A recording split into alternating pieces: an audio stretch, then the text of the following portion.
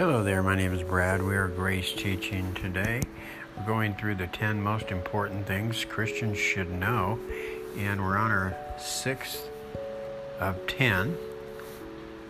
The 6th most important thing Christians should know is that you can quench the Holy Spirit. That's right. Also, you can grieve the Holy Spirit, and we're going to talk about both of those today. So Christians should know that you can quench the Holy Spirit and you can grieve the Holy Spirit, and we're going to get their meaning and what it means to do that. And are we doing that? The word for quench in the Greek language, it means to extinguish. The part of speech is verb, and so it's an action taken on behalf of us. This is something we actually actively do. Okay, and so when we actively quench the Holy Spirit, what we're doing is we're extinguishing the power of the Holy Spirit in us. Now, the Holy Spirit is always active, but when we choose to live self-sufficient lives, and we choose, as we have heard, edging God out. Remember, the Holy Spirit is in us to teach us everything we need to know.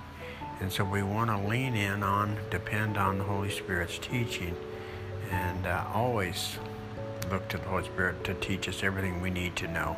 1 John 2:27. But as we look at the word extinguish, it kind of reminds me of the when you put out a fire with a fire extinguisher. The Greek word for extinguish is svino, and it means to switch off, or to burn out, or erase. Okay, so the Galatians, how did the Galatians quench the Holy Spirit? To give us a better idea of how this happens, in Galatians 5:4, we read here, Apostle Paul says, "For if you're trying to make yourself right with God by keeping the law, you have been cut off from Christ. You have fallen away from God's grace." Now, again, this is not meaning that we lose. The Galatians didn't lose their salvation. So we know that whoever's joined to the Lord is one spirit with him. And so we know that we're always saved by grace through faith, not of works. It's a gift from God. So once saved, always saved. We know that. But what Paul is saying here is the Galatians went over and tried to make themselves right with God when they already were. You see, they left trusting and they went over to trying. How do you begin to trust the Lord? Well, you begin to trust the Lord when you come to the end of trying. Okay, and so that's what they were doing, is they were cut off from Christ. What that means is they just chose to live self-sufficient lives. And of course, when we choose to live self-sufficient lives, we're no longer being taught by the Holy Spirit. We're not getting insight from the Holy Spirit. The Holy Spirit's not leading and guiding us. We're leading our own lives. And what happens when we do that is we fall from grace. And that means we don't experience what we've always had in Christ. Colossians 2:10 tells us we're complete through our union with Christ. And that's always, even if we fall from grace. The Galatians fell from grace. And that doesn't mean that they no longer were complete through their union with Christ. They were. It's just that they didn't experience that. So you see the problem with quenching the Holy Spirit there. So how do you restore the body of Christ gently? Well, just the same way, the way we restore the body of Christ gently is by getting them back over to trusting and not trying. Okay, we don't try to get forgiven. We already are. We trust that we are because of what Jesus Christ has done for us. We don't try to, abide in Christ because we trust that we already are. You see, we don't try to get the Holy Spirit to live or to direct and guide us. We trust the Holy Spirit is guiding us, you see. And so that's what Paul is saying in Galatians 6:1. He says, brothers and sisters, if someone is caught in a sin, you who live by the Spirit should restore that person gently. But watch yourselves, or you also may be tempted. Remember, Galatians 5:18 tells us those who are led by the Spirit are no longer under the law. Law is just translated trying to live the Christian life. We don't try to live the Christian life. We trust the Spirit of Christ to live the Christian life through us. There was a time when I was walking a resident out of the facility at a care center and in her wheelchair, and she wanted to go for a ride. I was working in the activity department, and I was asked to take residents outside and take them for a little walk or wheel them outside. And I happened to notice this one resident with her Bible on her lap. And so I knew she knew the Bible.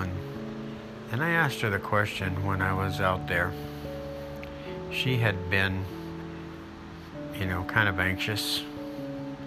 And as I was wheeling her outside, and when we finally stopped at a bus stop there across the street from the facility, I asked her this question. I said, so what did the Lord mean when he spoke to David and he said this, be still and know that I am God? And she said, she paused for a minute or so, and she responded, she says, stop trying and start trusting. And boy, I think she needed to know that. And so did I. The grace of God is not about trying to live the Christian life. It's about trusting the one who gave his life for us to live the Christian life through us. Remember, Christians should know also that we can grieve the Holy Spirit. That's right. Christians should know that they grieve the Holy Spirit. What does the word grieve mean? Well, grieve in the Greek language, it means to experience deep emotional pain or sadness. This is something David experienced. In Psalms 18:6, he says, in my distress I called upon the Lord and he heard my cry. David was sad. He had extreme emotional pain, deep emotional pain, and he experienced it. So that's what happens. The Holy Spirit can actually experience sadness. And Paul is saying this to the Ephesians. Don't make the Holy Spirit sad when he says, do not grieve the Holy Spirit of God with whom you were sealed for the day of redemption. Get rid of all the bitterness, rage, anger, brawling, slander, along with every other form of malice. Be kind and compassionate to one another, forgiving each other just as in Christ God forgave you. Ephesians 4, verse 30 through 32. So how can we get rid of this malice and hatred towards others? Well, we stop trying and we start trusting. Remember, the Ephesians were grieving the Holy Spirit. That's why Paul wrote to them. And also keep in mind when the Apostle Paul says, don't quench the Holy Spirit. So when he, in both cases, when he says do not quench the Spirit, the Holy Spirit, and don't grieve the Holy Spirit, that means that somebody they were quenching the Holy Spirit. They were grieving the Holy Spirit. And the way the Ephesians were grieving the Holy Spirit is they were being unkind to each other. Okay? That's why he said, put away anger, bitterness, rage, brawling, slander, and malice. That's hatred towards one another. And so that's what was going on in the church. And he said, basically, knock it off. You guys are making the Holy Spirit sad when you are this way towards one another. Instead, be kind to each other. And it all starts with trusting Christ. This has been the 6th of 10 most important things Christians should know. Trust Christ today.